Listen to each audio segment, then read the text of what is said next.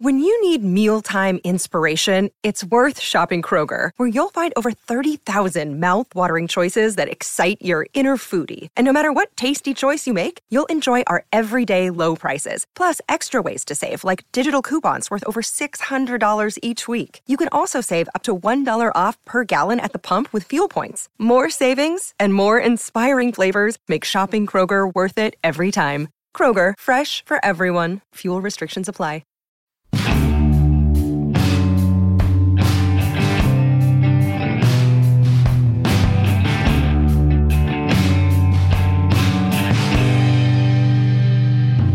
Hey guys, welcome to Performance Anxiety on the Pantheon Podcast Network. I am your host, Mark. Dale Crover joins us today. You may remember him from one of his many bands, the Melvins, Altamont, Red Cross, or maybe the Dale Crover Band, who are releasing a new album called Rat-a-Tat-Tat. If you're not familiar with Dale's solo music, it's definitely a separate entity from the Melvins. Dale tells some great stories about Gene Simmons and Kiss, meeting Buzz, playing biker sleepover parties as a teen, and Greg Bissonette. He's also done a little acting. He's played both young and old Neil Young in the Harvest Moon video. There's a few great stories about that experience in here too. A quick disclaimer though. There was a not so unusual buffering issue when we recorded, so occasionally Dale may sound like he's talking a little fast. That's the buffering. So follow Dale at Dr. Crover on social media. Buy the album Rat-a-Tat-Tat. Follow us at Performance ANX. Buy us coffee at ko-fi.com/performanceanxiety. And a huge thank you to AKG for this podcasting package. The great Lyra mic and super comfortable headphones. Now please enjoy Dale Crover on Performance Anxiety, part of the Pantheon Podcast Network. Sure. Okay. It's I forgot the name of the podcast already. It's Performance Anxiety. Performance Anxiety. Okay. Hi. This is Dale Crover. I play in multiple bands, including Elvins, Red Cross, the Dale Crover Band, and others. And you are here with me on Performance Anxiety Podcast. Crover! Can you edit that? Are you recording this just for the audio, or is it for the video as well? Just the audio. Yeah, okay. All right. Then doesn't matter how I look. I'll take my clothes off. Yes, that's what I was hoping for. The first Dale Crover nude interview. As far as you know. That's wow. Okay, that's a good point. All right, I can't make that claim anymore. Well, most of the interviews I do aren't video calls. So yeah.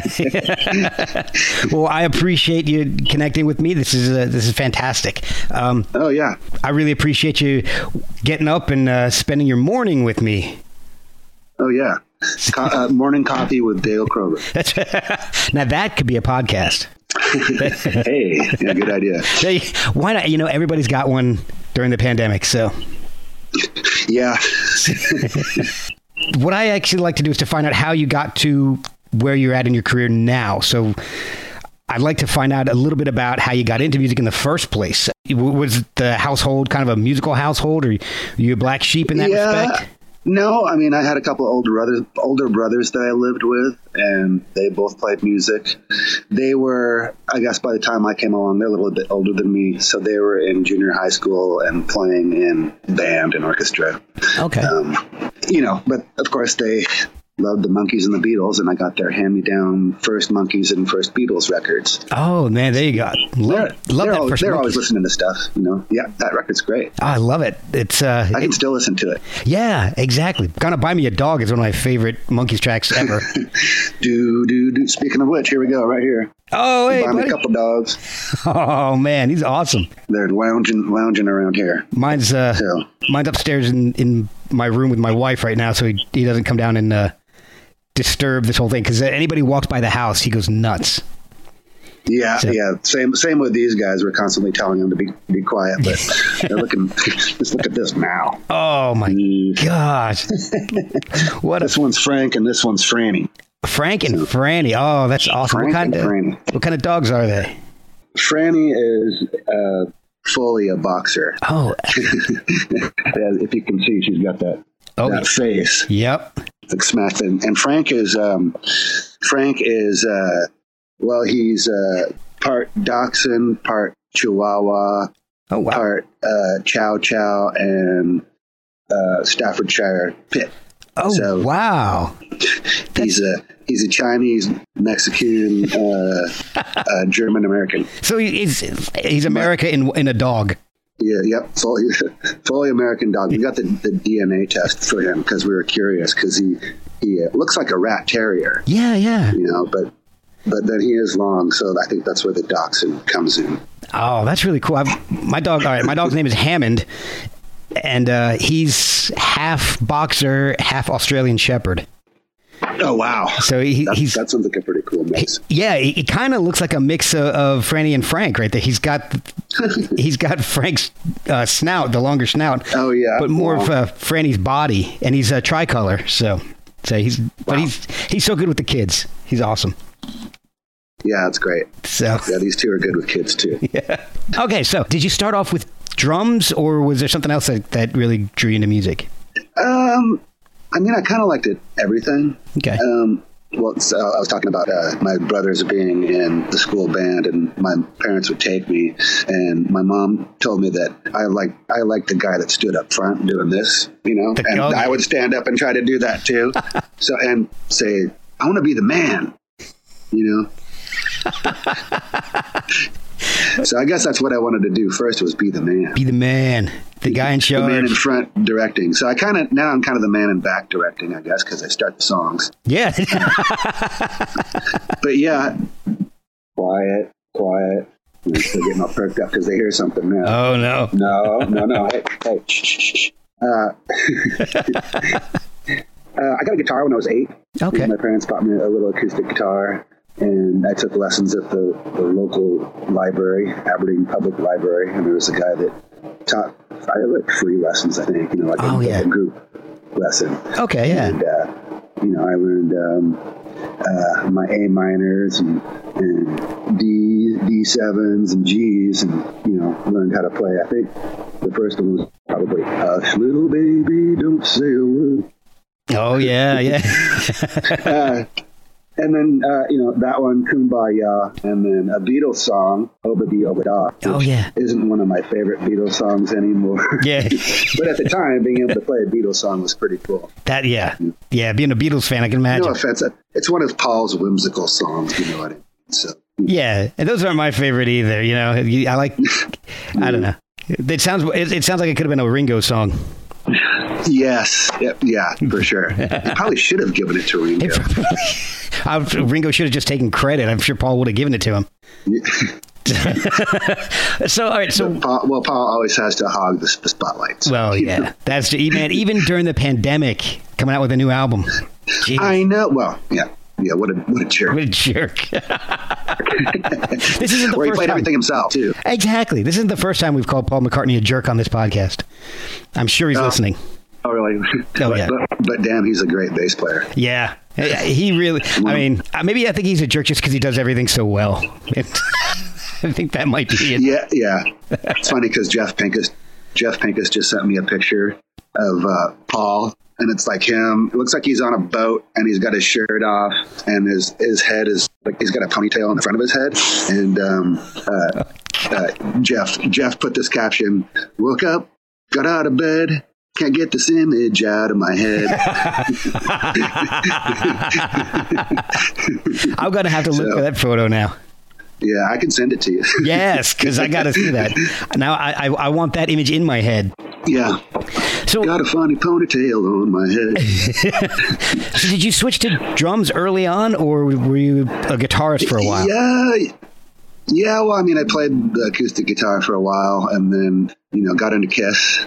And that was definitely from Beatles jumping to Kiss. They were my Kiss, Okay. Seeing them on the and I know other people say this, but the first time I saw them was on the Paul Lynde Halloween special. Oh. And so that was kind of like my Ed Sullivan Beatles performance. That was the Kiss performance. That was what that was to me. Man. And I remember just being like, God, these guys, wow, this is weird. This is weird stuff. What is this? Oh yeah. And that was just about Paul Lynde. That wasn't even about Kiss. Yeah. And then kids at school were bringing their records to school, and we'd be able to play them at lunchtime. So I really got into them. Oh, that's cool. Kiss. I remember this one girl brought Ted Nugent Double Live Gonzo. Oh. We got to be careful playing this one. We got to kind of skip the intros because they hear if they hear him cussing, then we're not going to be able to play records anymore. So that Kiss, really got me into, I guess, I don't know, wanting to play drums, wanting to play music for sure, or, wanting to explore that more. The neighbors had a drum set, and I used to borrow it and kind of bang around on it. Oh, cool. And then this other neighbor friend of mine who was a little bit older, one day I saw him, and he had long hair, and he's like, yeah, man, I've got a Les Paul guitar and a Marshall half deck. I'm like, no way. And went over to his place and started hanging out with him a bit. He taught me to play songs on guitar. And then I think he's the one that was like, you should get a drum set and then we can jam and we can play drums. Okay. Yeah, why not? So I did, yeah. And we did a little bit, He was in bands, like local bands around Aberdeen, and I used to go and watch him practice. Okay. Eventually, they turned into the band Metal Church. Oh, cool. So, I remember them. They had some records out on major labels and a bit of success. Yeah, I had a couple friends who were really into them. Yeah. I used to go watch him practice in this old abandoned school classroom. We had a big classroom set up in there. That's awesome. Is that when you started playing out in public more, playing in bands and gigging a little bit? Me, I was still pretty young, but I was starting to play with people when I was like 13. Oh, wow. I learned drums just by watching and playing along to Kiss records. Yeah. And then eventually I got into like high school band and stuff like that. Okay. It was junior high first. Yeah. Possibly even grade school. Actually, I started out in fourth grade, you could be in orchestra. So I played cello. And then in fifth grade, you could be in band. And I really liked marching bands. Yeah, my kids are in that. And wanted to play sousaphone. I always thought that was a cool instrument. And so, but they didn't have a sousaphone. And I thought it'd be too big for me. So they started out on a baritone, learning tuba music. Okay. And then the next year I switched to drums. Oh, in sixth grade I switched to drums. Oh man, that's okay. So I've got a son kind of went the same route, but he's stuck with the tuba and the sousa. Oh, nice. Yes. Yeah. I'd still like to have a sousaphone. I think that'd be cool. They're not cheap, man. Holy crap. Yeah. We bought a mouthpiece, and that's all he's got, so he has to use the school. Oh, wow. So, oh, wow. The mouthpiece is $90. Don't they make, they're not like plastic, but, see some of the marching ones that look like they're made out of I don't know, almost like PVC pipes or something. Yeah, the white ones. Yeah, that's what they've got. Those are still not cheap, man. Once this podcast money starts to roll in, then maybe I'll splurge and get him with Sousa of his own. You'll be buying a sousaphone. Exactly. That's when I know I've made it. So So I was in school band, and by the time I got to junior high, there was a ton of drummers in class. I think usually most bands would have maybe 1 or 2 guys playing bass drum and snare drum, but there was like 6 to 8 drummers. Wow. And and so somehow it came up that the local junior college professor there was a jazz drummer, and he offered to give, since there were so many drummers, he's like, well, this is really cool. There's never that many drummers. If they're all interested, I'll give them all lessons, and it'd be like 50 cents a lesson. So me and this other kid showed up, and that was it. none of the other ones, and we're talking like, there was kids older than me that were like first chair and thought they were hot shit and all that, and they didn't show up. Oh, of course, man. So he was kind of bummed, but he showed us some stuff. And the next weekend, I'm the only one that shows up. Oh. He's like, I really thought this was going to work out better, but because it'd be more than one kid giving me 50 cents. Yeah. So, but if you want to take private lessons, I'll give you private lessons. It's going to be a little bit more. So my parents were up for it. Oh, cool. So learned my rudiments and all that kind of stuff. And he knew I really liked rock and wanted to play rock drums, and got me the Carmine Appice book, rock drumming book. Oh, yeah. It was pretty cool. Oh, man, the Appices are great. I love those guys. Yeah. You always see them on, you know what the NAMM show is? Yeah. A bit of the NAMM show a lot. It's like this, well, for people that don't know, it's like this giant music company fest, like, all the big guitar companies and Gibson, everybody's got like a booth. So it's like the world's biggest guitar center. Yeah. And you always see people there, and I always see either Carmine or Vinny Appice, a piece. Yeah, I never know how to pronounce that. And I came up Yeah, I don't think they do either. Yeah. Apite. That's how you pronounce it. But I made up after going, I made up a game that I can't leave until I see either one of the two brothers. Yeah, I don't remember which one of them. Got to keep walking around until you see them. Yeah, exactly. I don't remember which one of them was in the band Blue Murder, but you got to get them to do that opening drum fill for the Blue Murder album opener. I think Riot. It was probably, I'm not sure. I would guess Carmine. Maybe. I don't know. They used to dress up like pirates, and I don't know. I love that album in '89. So right on. Yeah. All right, so I know that before you joined Melvins, you were playing in what the way Buzz described it to me was an Iron Maiden / Loverboy. Iron Maiden cover band. Yeah, but he also threw in Loverboy. Yeah, we were. The Kid Is Hot Tonight. Yeah. We had to do the hits. So, I mean, this was this band that I joined when I was 14, and they were neighboring kids from the next town over, and they were able to put together a band and go play high school dances and actually make some money. Yeah, back when schools would actually pay for stuff like that. Wow. So, I don't know. We played handful of gigs. One of the best gigs, one of the scariest gigs we played was somehow we got hooked up to go way the fuck out in the middle of nowhere on this river in Washington State. Oh, God. And playing like a biker party. Whoa. Yeah. 15 years old. 16-year-old kids going out, an overnight biker party. Oh, my God. Holy crap. Yeah, it was scary. I would have shit my pants as a 15-year-old doing that. Yeah, I don't remember much about it, except I remember we had to learn how to play Born to Be Wild. We better play that song. Well, yeah. That's the biker anthem. We played it a couple times. Right. But so I don't even know if we got paid on that one. I can't remember.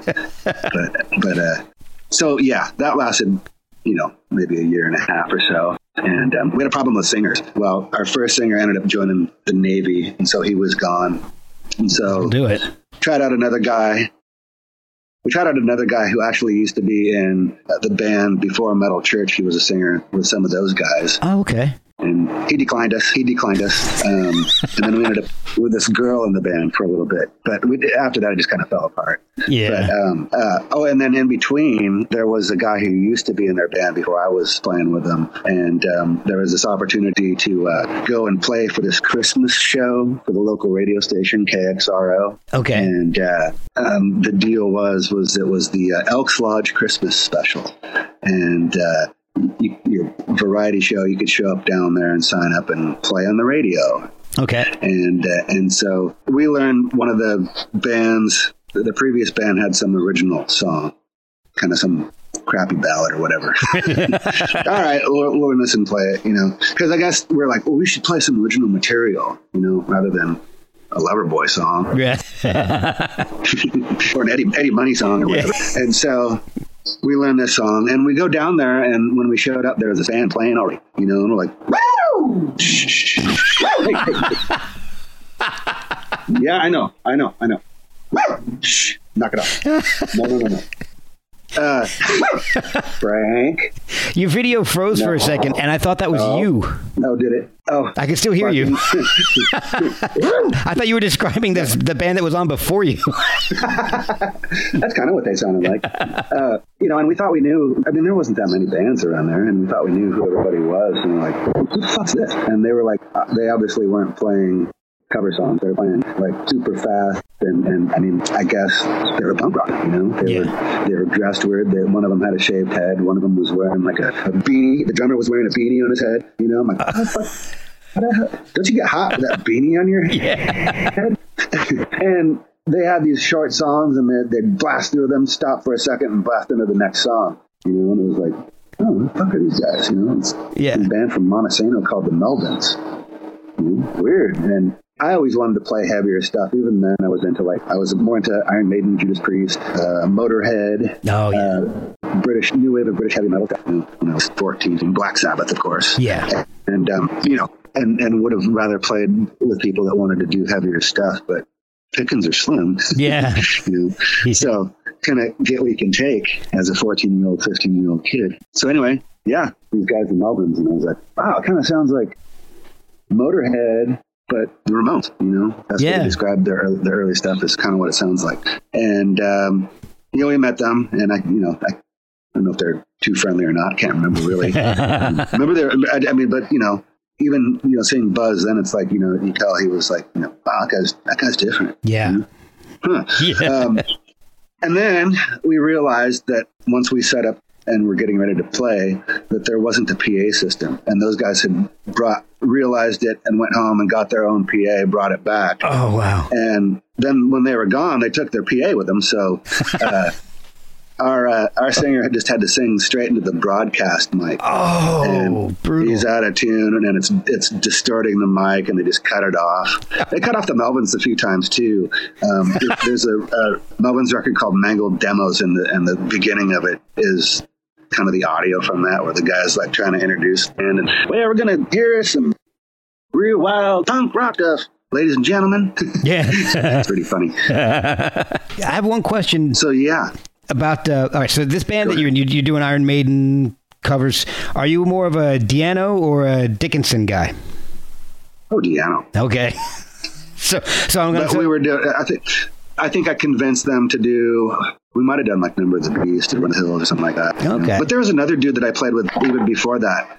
This guy named Larry, and he was a little bit older than me, but I knew him because he had a brother the same age as me, and he played guitar, and he was also friends with some of those Metal Church dudes as well, and we used to jam as a duo. Oh, we were the first duo before any of the popular duos. We always wanted a bass player, and we occasionally had somebody, but. I guess we should have realized that we could have just done a White Stripes, a heavy metal White Stripes. It would have been okay. Yeah, he was a wild player. Like, he wanted to play like Randy Rhoads, but it kind of came out more like Greg Ginn trying to play like Randy Rhoads. Oh, wow.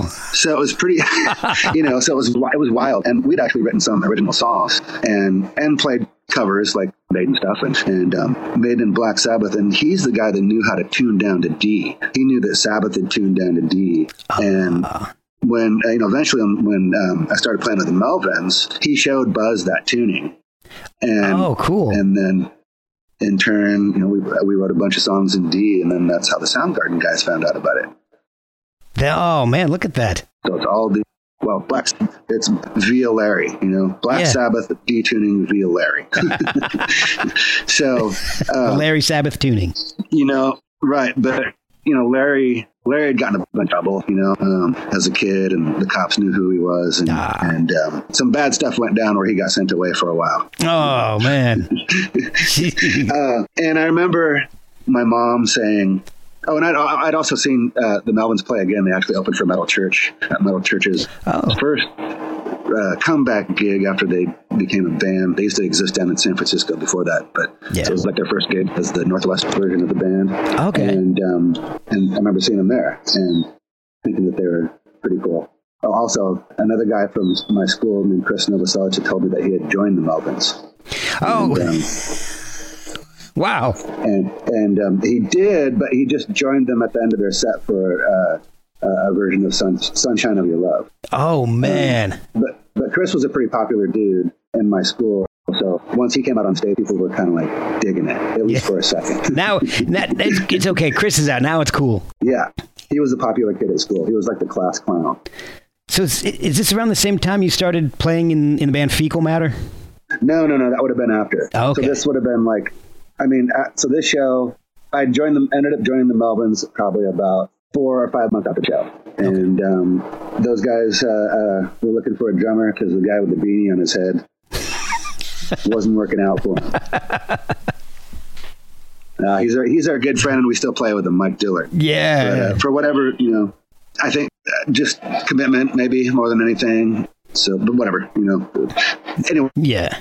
They were looking for a drummer, and Chris brought them over to my house one day. And earlier in the day, my mom was telling me, and this is because, like, one of the dudes I was playing with is, like, in prison. Yeah. And then the other band that I was playing with the girl singer fell apart. And earlier in the day, she's like, "You got to get in a band that's going to do something." And then those guys come over that day and talk to me about playing in their band. That's pretty really weird. And later she's like, I didn't mean to do it today. But, the thing about the Melvins that we knew, or that I knew, is that those guys were playing gigs out of town. They were playing gigs in the big metropolis of Olympia. Yeah. And even Seattle. So, yeah. All right. And then I've been in the band ever since. I was 16. So is that like 36 years now? Yeah. Man. Yep. Being in a band that long, you obviously have an intuition with Buzz at this point. 36 years, you probably... Yeah, sure. Does he ever surprise you with any of the stuff that he comes out, or do you kind of know what to expect? Oh, music? Musically, yeah. Surprise me? You mean challenge me? Yeah. Yeah, we'll go By that surprise, way. you mean challenge all the time. Yeah, that's one of the funnest parts of being in the band is like, playing this crazy music. Buzz doesn't really have any kind of formal training. More or less self-taught, and probably had some people show him some chords and stuff like that. But yeah. I mean, he doesn't know how to read music, and he's writing stuff in really odd time. Yeah. And it's probably best that he didn't, because it probably wouldn't come out that way. And he's a guy that just has never thought like normal people think. And that's really why the stuff that we write comes out the way it does. Well, it's one reason why the music is so phenomenal, and both of you guys are just so interesting to speak with. Thanks. So, all right, so you play in a ton of bands, either sporadically or doing guest appearances. I mean, there was the demos you did with Fecal Matter. So you've got Men of Porn. Well, that was also a billion years ago. Yeah. Let's see, Shrine Builder, which was awesome. Red Cross. How do you find time for all this stuff? I mean, because Melvin, you guys tour quite a bit. Yeah, we do. I mean, Melvin's takes up the majority of the time, but I mean, yeah, that stuff is pretty much part time, except for Red Cross. We got Steven in the band. Gosh, I'm trying to think. It's been a long time because I've been in Red Cross for at least 3 or 4 years. Yeah. So I guess probably about 5 years ago, something like that. 5 or 6 years ago, Steven started playing with us. And I think we inspired him to kind of get his band going. And they'd kind of come back and made that record, Researching the Blues, that came out in 2012. And it was like, wow, these guys, they had like quit playing for 10 years or whatever, and then came back and made probably their best record of their career. Oh, yeah. But they couldn't really tour a lot because their drummer Roy had like a pretty good job, also played in the Muffs, and also I think was starting a family. And so they weren't able to do a lot. And Steven was in off, and those guys were touring much. And actually how we got him in the band was I kind of filled in for their drummer on a little 3-week tour. And I've known Steve for a long time, but we kind of hit it off. And so,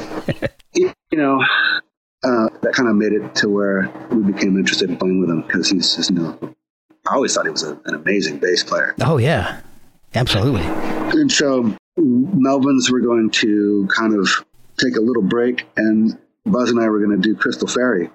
Mm-hmm, yeah. And then, so Steven was like, well, shit, well, that means, I've got nothing going on. I want to do some Red Cross stuff, do Red Cross tour, because we haven't been able to tour before. And they had another drummer after Roy, but then I think he was having some reservations about doing a really big tour, because he had also, I think, got a pretty steady gig, Yeah.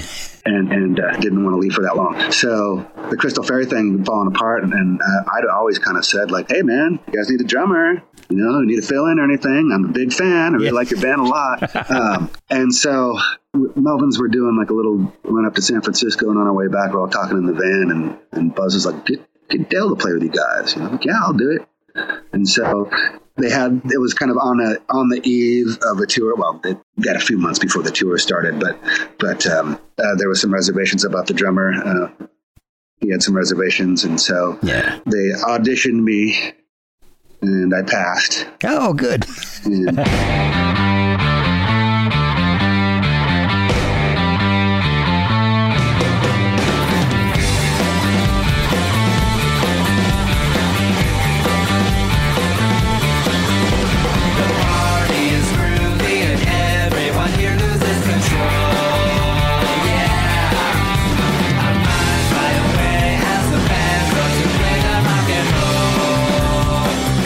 Baby,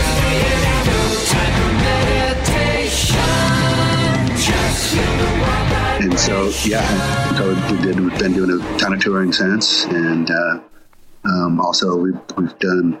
Yeah, Steven and I are trying to see how many bands we can play in together. Oh, there you go. We're going for the world record, rhythm section world record of bands. So that'd be hard to beat. I bet there's, if you think like, damn it, I'm blanking on the Wrecking Crew. The Wrecking Crew. Yeah, they might. Yeah. So, but I don't know if they can. Well, yeah, they may not be considered official members. You can go for the official rhythm section for bands. For at least one multiple song. Bands. Right? Yeah. We'll be right back after a word from our sponsors. Yeah. Well, and there is quite a few.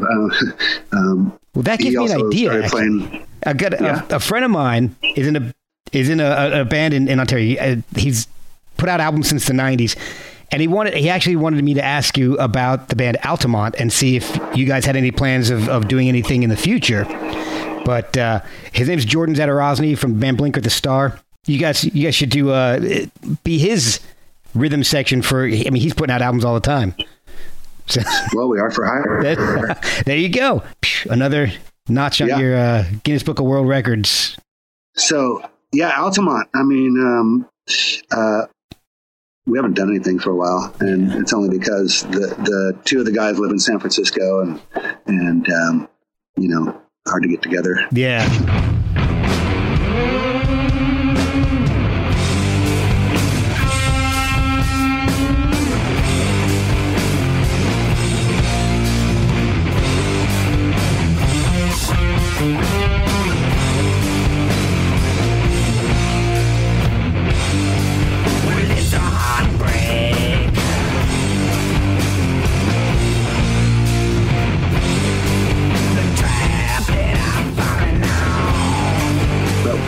It's been a few years, but Dan, who plays bass in Altamont, plays on one of the songs on my new solo record, and Toshi was kind of in the band towards the end of, we're still together. Right. Maybe we'll do shows someday, but yeah, it's just the logistics make it hard, that's all. Yeah. But we're all still really good friends and all that. Toshi's all over the new solo record and obviously engineered it and did a lot of stuff. And then so one of the songs actually was going to be slated for an Altamont song that's on my new record. Oh, really? Which one? It's called Tougher. It's like the first single that we put out.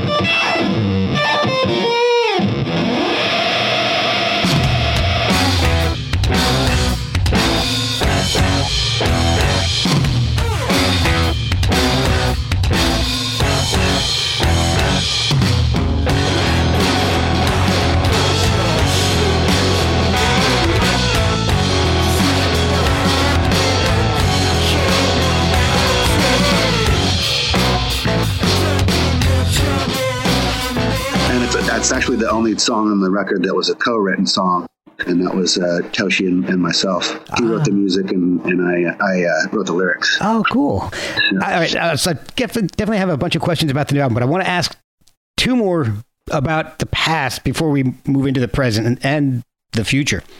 On the Houdini album, you guys did a Kiss cover and Going Blind.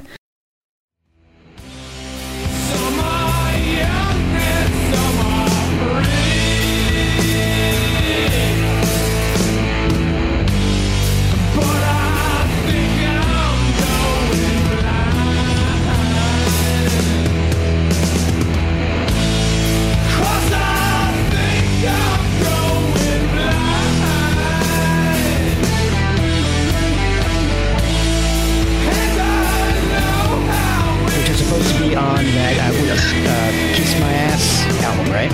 I think so. Wait, is that the one that they called? Is what was their tribute to themselves record? Yeah, that was the one. Was that Kiss My Ass? Yeah, they had like Shandy's Addiction on there, and Garth Brooks, and a whole bunch of other interesting choices. Oh, right, yeah. They'd actually asked us to do a song, and knew.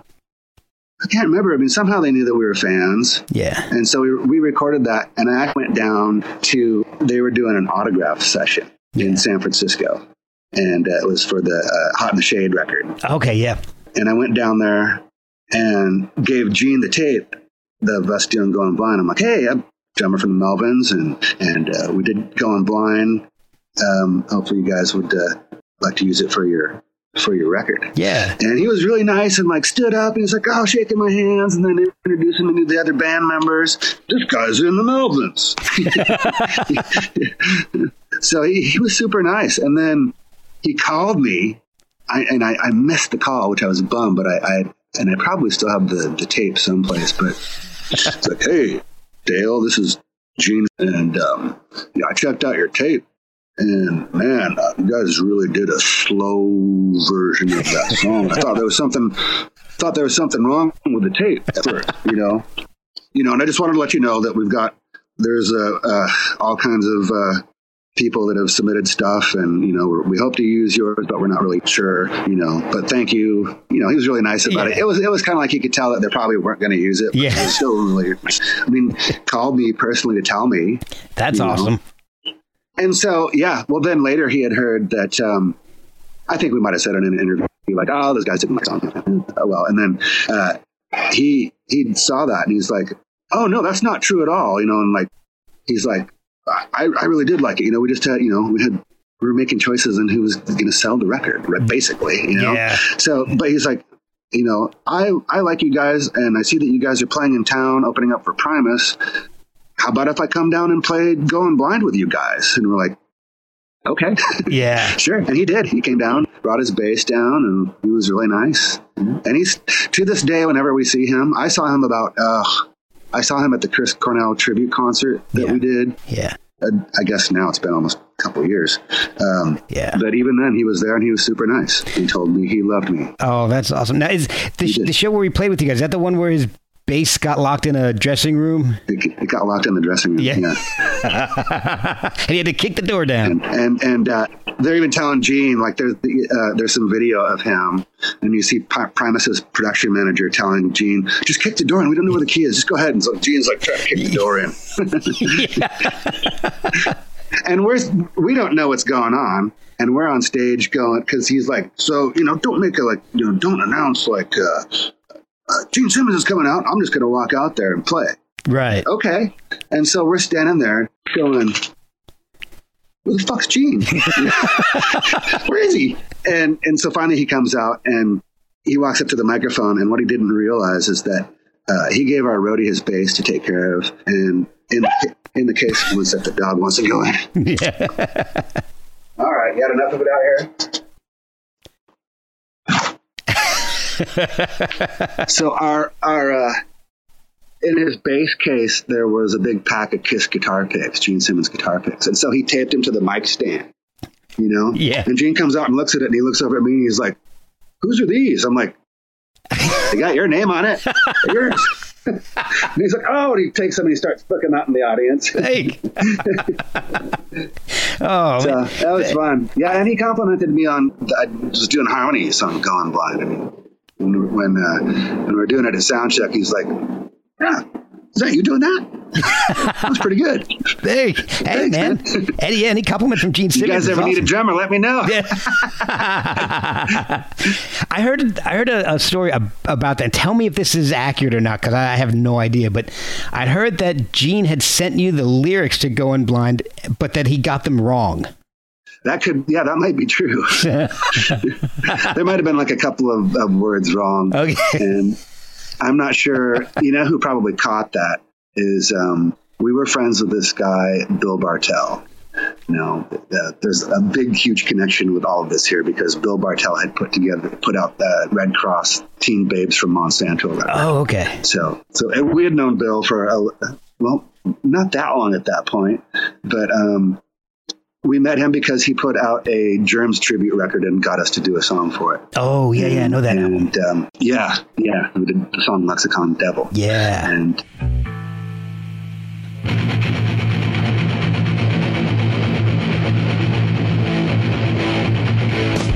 Lexicon Devil with a bounce like bring. I'm looking for the future of my aim. So give me your hands, give me your mind, give me your hands, give me your mind, give me this, give me that.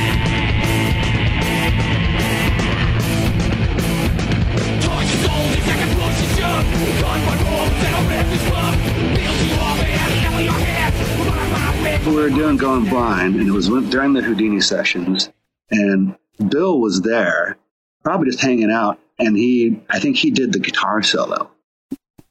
Okay.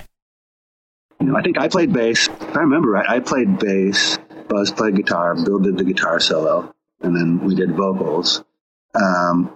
But yeah, I think he sent us the lyrics, and I think Bartel was like, "Hey, wait, you're wrong." You also have a bit of an acting career. I guess. So the two credits that I've heard of are an extra in the Doors movie and a young Neil Young in the Harvest Moon video. Yeah, young Neil Young and old Neil Young. Oh, and old Neil Young. Older Neil Young, too. Well, no, because in that video, I'm not only young Neil Young, I'm also old Neil. Man, oh, so so the video, do you know the Harvest Moon video? Oh, yeah. Obviously is what you're talking about. Yes. It's a video about when he had met his wife at the time. Yeah. And it's like a flashback to when he met her. But starts out in current time where they're at the restaurant bar where they met. Right. Him and Peggy. And they're dancing together, but then also he's playing on stage while they're dancing, which is, that's impossible. Right. How's he doing that?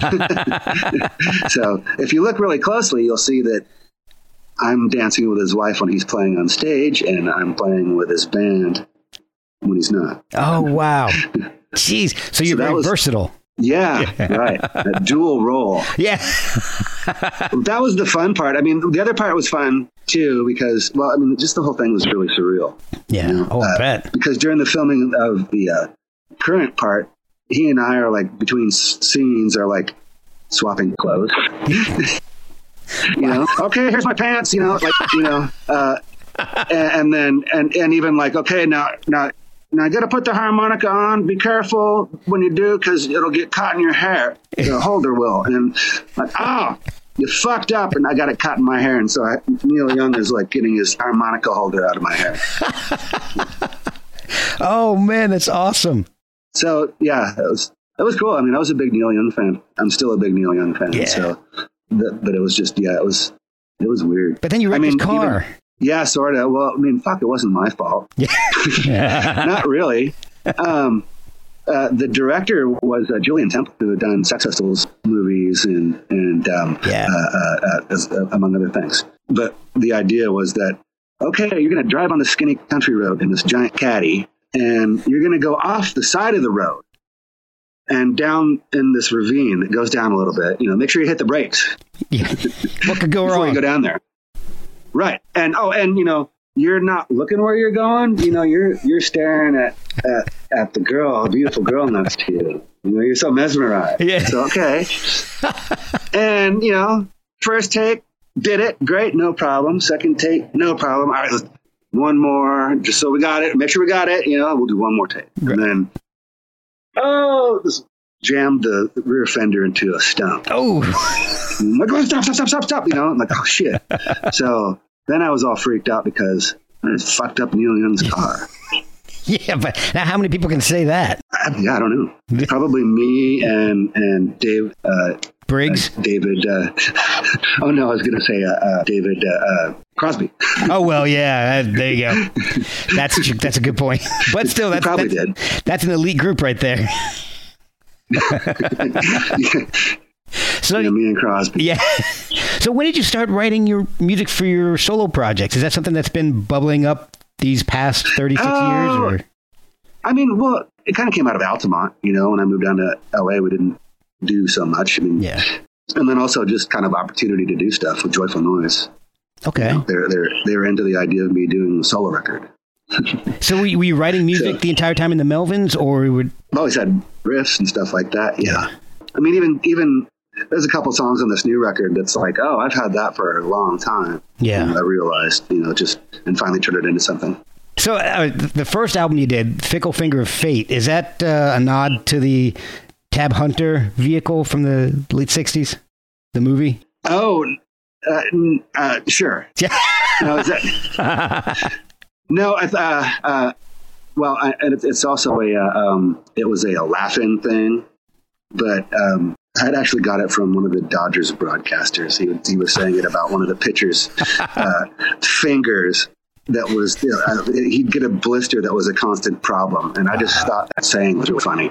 Yeah. The fickle, I mean, there's obviously other meanings to it that I thought were pretty funny, but just for whatever reason, I thought that was really funny.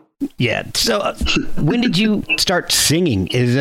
Was that the idea from the beginning when you started writing your own singing? Songs? Yeah. I mean, yeah, sure. I mean, but really I started singing probably when I joined the Melvins because Buzz told me I should. Right.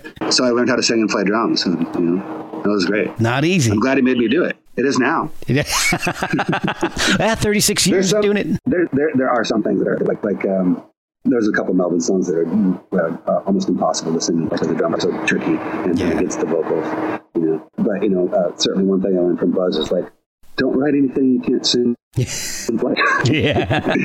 Good advice. That's true. That's true. Now, and on the first solo album, I got to tell you the music and everything is so melodic. I love Thunder Pinky is incredible. Little Brother.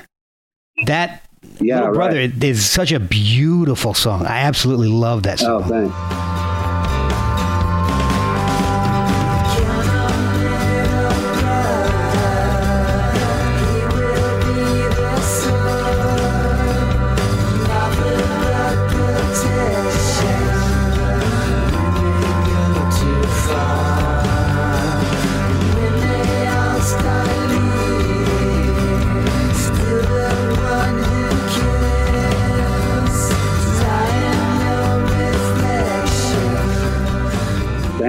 Yeah, I thought that one came out really good. And there's also a lot of short vignettes on the album, like Horse Pills, The Members Bounce, Prismo. All the little drum haikus. Yeah, exactly. Oh, yeah. Well, that record, the first thing that came out, one of the first things, was all those little drum haikus on a crazy lathe cut record, like a limited edition. It's hard to describe, but it's like a vinyl that has like 6 spindle holes, and then the grooves are in where the spindle hole is, so it looks weird. Right, yeah. But it does, and those guys were like doing things like that. But since there's only 127, and they sold out right away, a lot of people were bummed that they missed it. So, why don't I expand on it? I'll add songs, and there'll be the drum songs as well, and then everybody can have it. Okay. That makes a lot of sense to me then. Okay. Yeah. And they went for that idea. Do you approach the drums differently for the Dale Crover Band than you do for the Melvins? Do I, Frank? Hey, Frank. Frank always wants to make out. No, I'm sorry. I've seen you lick your butt. Yeah. Yeah, because guitar is first, I guess. Okay. Even when I record, I learned from messing around with the 4-track demo stuff a long time ago that if you do guitar first, then you have something to play along to. It's a little easier rather than trying to memorize a song, play drums, and then add guitar to it. So that's how, when I'm doing solo stuff, usually that's how I do it, is I'll start with guitar and then do drums. And then, I have an idea of how I want them to sound usually, but then I'll just go and play along with it until I get something cool. Oh, cool. Something that I like. Sometimes it's accidental, Sometimes I can nail it in the first take and it sounds great. Then I'll go back and record more guitars, and like with the most recent record, I would do that, and then I handed it off to Steve McDonald to play bass. Oh, okay. Now, have you been playing guitar this whole time during the Melvins? Yeah, oh yeah. Uh-huh. Okay. Early Melvins gigs, the encore would be me jumping on guitar, Buzz jumping on drums, and us doing like Sin City by AC/DC. Oh, cool. Yeah. Or a Mentor song. Oh, whichever. Yeah. Well, one of the things that I liked about this is that your guitar playing has a very Crazy Horse type of sound to it, and I love Crazy Horse. Yeah. Well, Neil Young. Yeah, he's everywhere. Like one of the songs on the new record, I Can't Help You There, that was total it was a Neil Young sounding riff.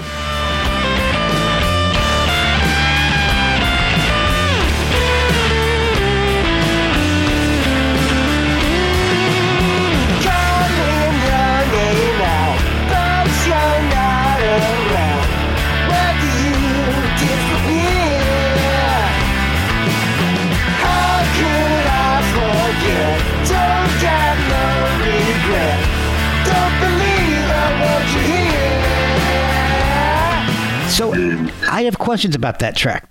That's the one you have the video for. Where what is the inspiration behind that video? Because you guys look like you're in an institution. Exactly. So we are. Where did you get the influence for that? The song's sort of about being the song. Okay, so the song's about having dementia and being kind of crazy and out of your mind, seeing things that aren't real. So that's kind of what I wanted the video to be, slightly inspired by One Flew Over the Cuckoo's Nest. And the Cramps performance at the Napa State Mental Hospital. Oh, you can find on YouTube. Yeah. Howard Hughes with the shoebox flippers, references like that. And then the creepy face masks. I was going to ask about that. Is that a nod to 2020, or was that decided on before this whole thing went down? Well, I mean, baseball creeps in again. Kike Hernandez, one of the Dodgers players, is one of the first guys I saw with like, he had a really creepy looking face mask, and he has this like porn mustache, And he's quite a character. He's quite a character and a pretty funny guy. So I was like, oh yeah, we could make face masks with our faces on it, and I could look make some goofy looking face. Yeah, sing through them, which is hilarious to see the mouth moving on the mask. Yeah, right. So I didn't have to remember the lyrics if I could fake it. Unlike Gene Simmons. So, right. But, we did it ourselves pretty much. Me. Okay. Like I came up with some of the ideas.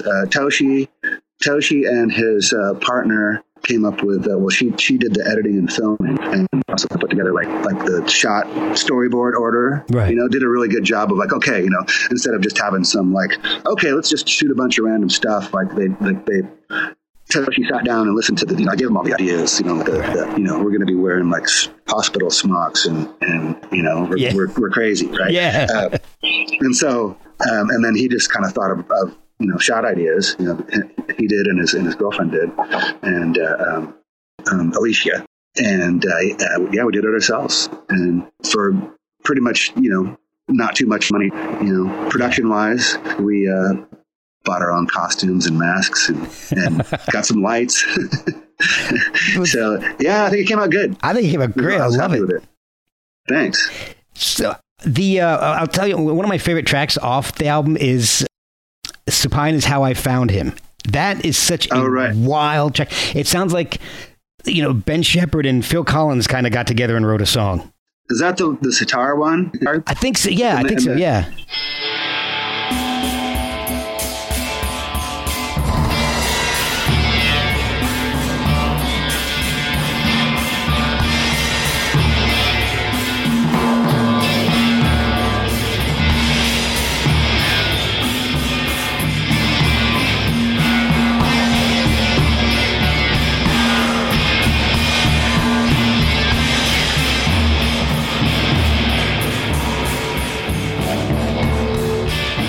It's that was one of the songs. So on this record, we did a similar thing with the weird vinyl that looks like it doesn't play. Yeah. And that was one of the songs on that. And originally it was just, it's me. I'm just playing an improvised solo against a kind of a crappy organ built-in drum. Okay. We've got this thing that we've used a bunch, this little keyboard called the Discoverer. And I'm just playing against that beat. That sitar, electric sitar. It's a Dan Electro electric sitar. And I guess, I don't really remember, but Toshi claims that I gave him a little bit of extra money and said to get something for the studio and said that we should get this electric sitar. So there you go. Now, we had to use it, and Toshi did this really weird thing. He's got this drum project that he's been working on for a while called Plan D. He's also had a couple things come out on Joyful Noise with that. Okay. And he gets the drums to trigger weird synth patches. And this is kind of a similar concept when I'm playing the sitar, but the drum is opening up a gate and letting the sitar come through. Okay. And so to me, it sounds like it's talking. Yeah. His drum stuff kind of sounds like that as well. That's awesome. But It's like almost like a Peter Frampton talk box type of thing, something. Oh, that's wild. Yeah. Now, you also did a really interesting cover of Christmas Time Is Here. Oh, yeah. I tell you what, to make that song your own is no easy task, but it definitely sounds different.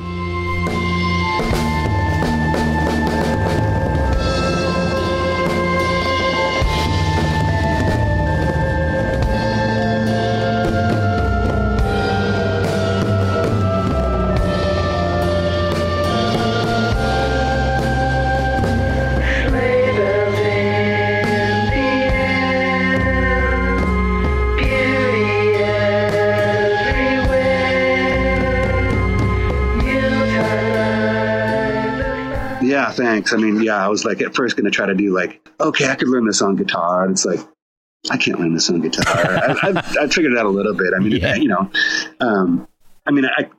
would have been a while to sit down and learn it. But, I kind of knew the little piano bits, like an easy piano version that I'd learned a while ago.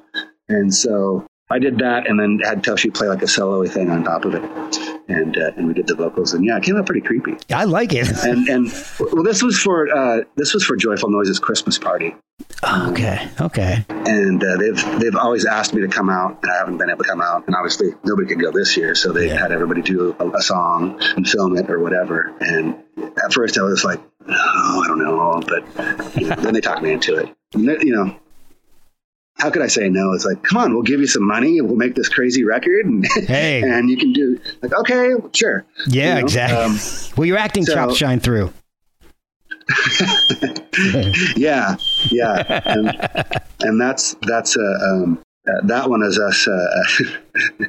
Toshi and I have been laughing at that. There's a couple of really funny drummer videos on YouTube. And this guy, like the drummer at the wrong gig who's like doing like a wedding gig, but he's doing all that, like Tommy Lee twirling his sticks and stuff like that. I've seen that. Well, there's this wild Korean drummer that you got to look up. He's got a bunch of videos and it's really funny. He just steals the show constantly with he's got the most dramatic moves with his sticks and stands up and he's got a cymbal. He's got a cymbal up really high, so when he stands up, he can hit it. And so I'm trying to imitate him. That's awesome. He's really, and I'm like, Toshi, you got to get him for your drum project, because Toshi's got like some pretty famous drummers that have done stuff. You've got Dave Lombardo to do something for him, Matt Cameron. That's awesome. Greg Bissonette, who played with David Lee Roth and now plays with Ringo Starr. That's one of the first concerts I ever saw was David Lee Roth and Greg was. Oh, right on. It was a triple bill. It was Extreme, Cinderella, and David Lee Roth. Oh, wow. I think I might have even seen that tour. Yeah. I remember having to sit through Cinderella for some reason. It must have been. Yeah. But they were good. They were really funny. Oh, yeah. I'm not sure if that's what they're going for, but man, it's memorable now. Yeah, just over the top. Greg was telling us how, Dave got me to, during my drum solo, kind of hump my drums, just really goofy stuff. He was showing us videos and just laughing at himself, If anybody can do that, man, Dave can make anybody do almost anything, I'm sure. Oh, yeah. All right, so the album, is there anything behind the name Rat-a-tat-tat? No, not really. Other than I had the whole thing done and I was still trying to think of a record title. Yeah. And just didn't have anything good. And that just kind of came to me. I'm like, oh, that's cool. It's like a drum fill. Yeah. Makes sense. I like the artwork too. It's kind of a dark record. Yeah. And so I thought the name would make it not so dark. Okay. Uh-oh, poor connection. No, I'm still here though. Oh, there you go. Okay.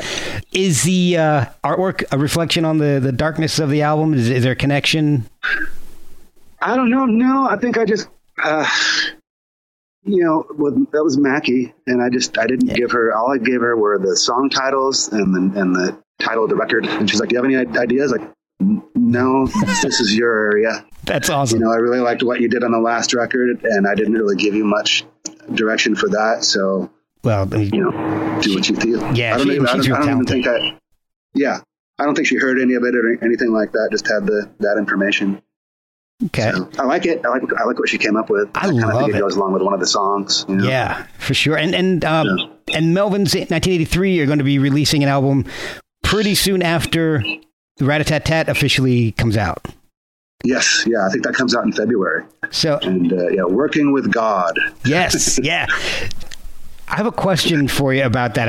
Obviously, there's not a whole lot that's been released, but when you do a cover and you change it just slightly, like I Fuck Around. Round, fuck around, I fuck around. Yeah, fuck around, round, I fuck around.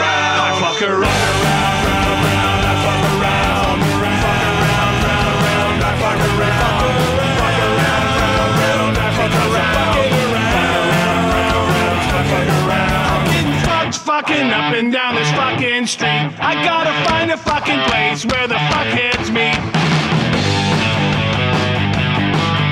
Those fuckers and me are getting fucking known. Yeah, the fuckheads know to fucking leave us alone. Run that past the original band, or do you just record it, release it, and cross your fingers? I think you can do parodies and it's fine. I mean, people like Weird Al have always asked people's permission. Yeah. But I mean, I'm guessing obviously Brian Wilson will get paid for it, but I would think that it's pretty under the radar. I mean, it's released already, and we already released it on online magazine or whatever. Yeah. I did a premiere of it, but his lawyers haven't called. Okay. I've always wondered that. So I mean, yeah, I don't know. I believe that's the case, though. I mean, you can do a parody and, fill the person's song. Every time I hear something like that, I always flash back to the Weird Al video where he's presenting his song to Michael Jackson and his thumb is wavering between up and down. So I'm always... Oh, really? Yeah. It's some old, I think it was when he did Michael Jackson was kind of not so into it. I think so. I think that was the idea behind part of the video, because it was just part of the video for Eat It. And he's like, "Oh, okay. I did a version of your song, and here it is." And Michael Jackson's got his thumb is wavering between going up and going down, and finally brings it up. So, that's good. That sticks in my head anytime I hear somebody doing a cover that's obviously either a parody or different enough that you're like, wait, I know this song, but I don't know this version of it. Yeah. I think the Nirvana, off topic, but the Nirvana guys, I think, might have been a little bummed about Weird Al. They said okay and stuff like that, but yeah, the whole video was too close or whatever. But which is funny because Chris Novoselic plays the accordion. Oh, okay, right? Yeah.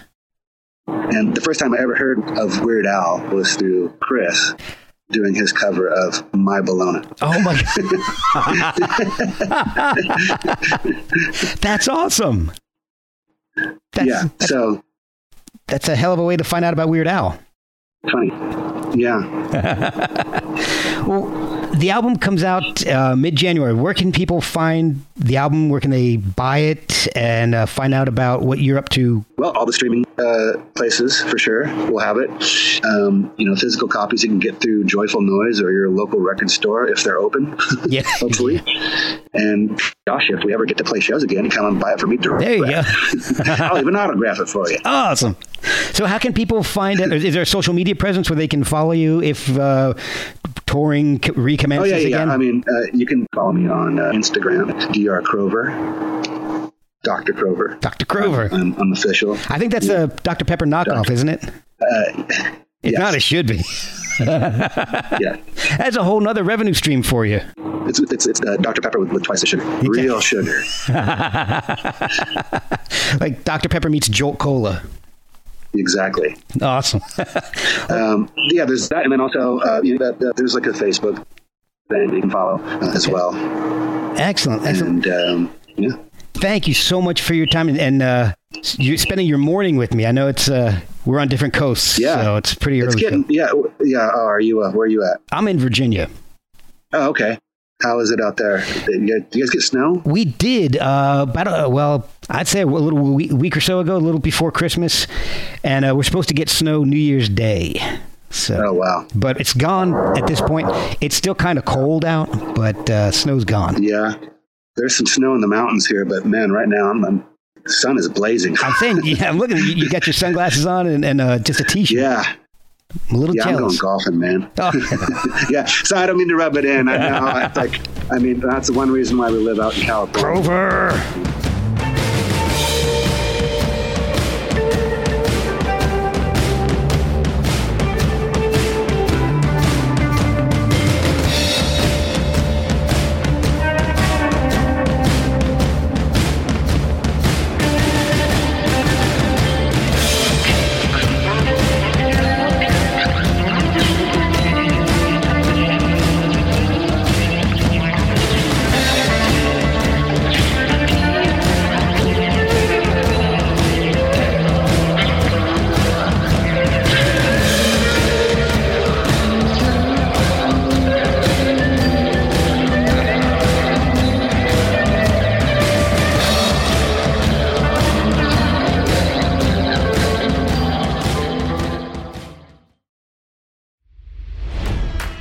It's NFL draft season, and that means it's time to start thinking about fantasy football. FantasyPoints.com features industry-leading experts and prognosticators using proprietary hand-charted data to help you score more fantasy points. FantasyPoints.com is the place to go for whatever kind of fantasy football you play. Whether you play fantasy football, daily fantasy sports, or do a little bit of everything, Fantasy Points has the meticulously researched content to guide you to victory. And why wait for the fall? Fantasy Points also covers the new spring football league, the UFL. Join the guru, John Hansen, Scott Barrett, Joe Dolan, and other massive names in the fantasy football universe with an exclusive offer. Use code Pantheon for 15% off any Fantasy Points package, including the all-in package, with access to every article, tool, and data nugget that Fantasy Points has to offer. That's FantasyPoints.com and code Pantheon for 15% off at Fantasy Points. FantasyPoints.com, code Pantheon. Score more fantasy points.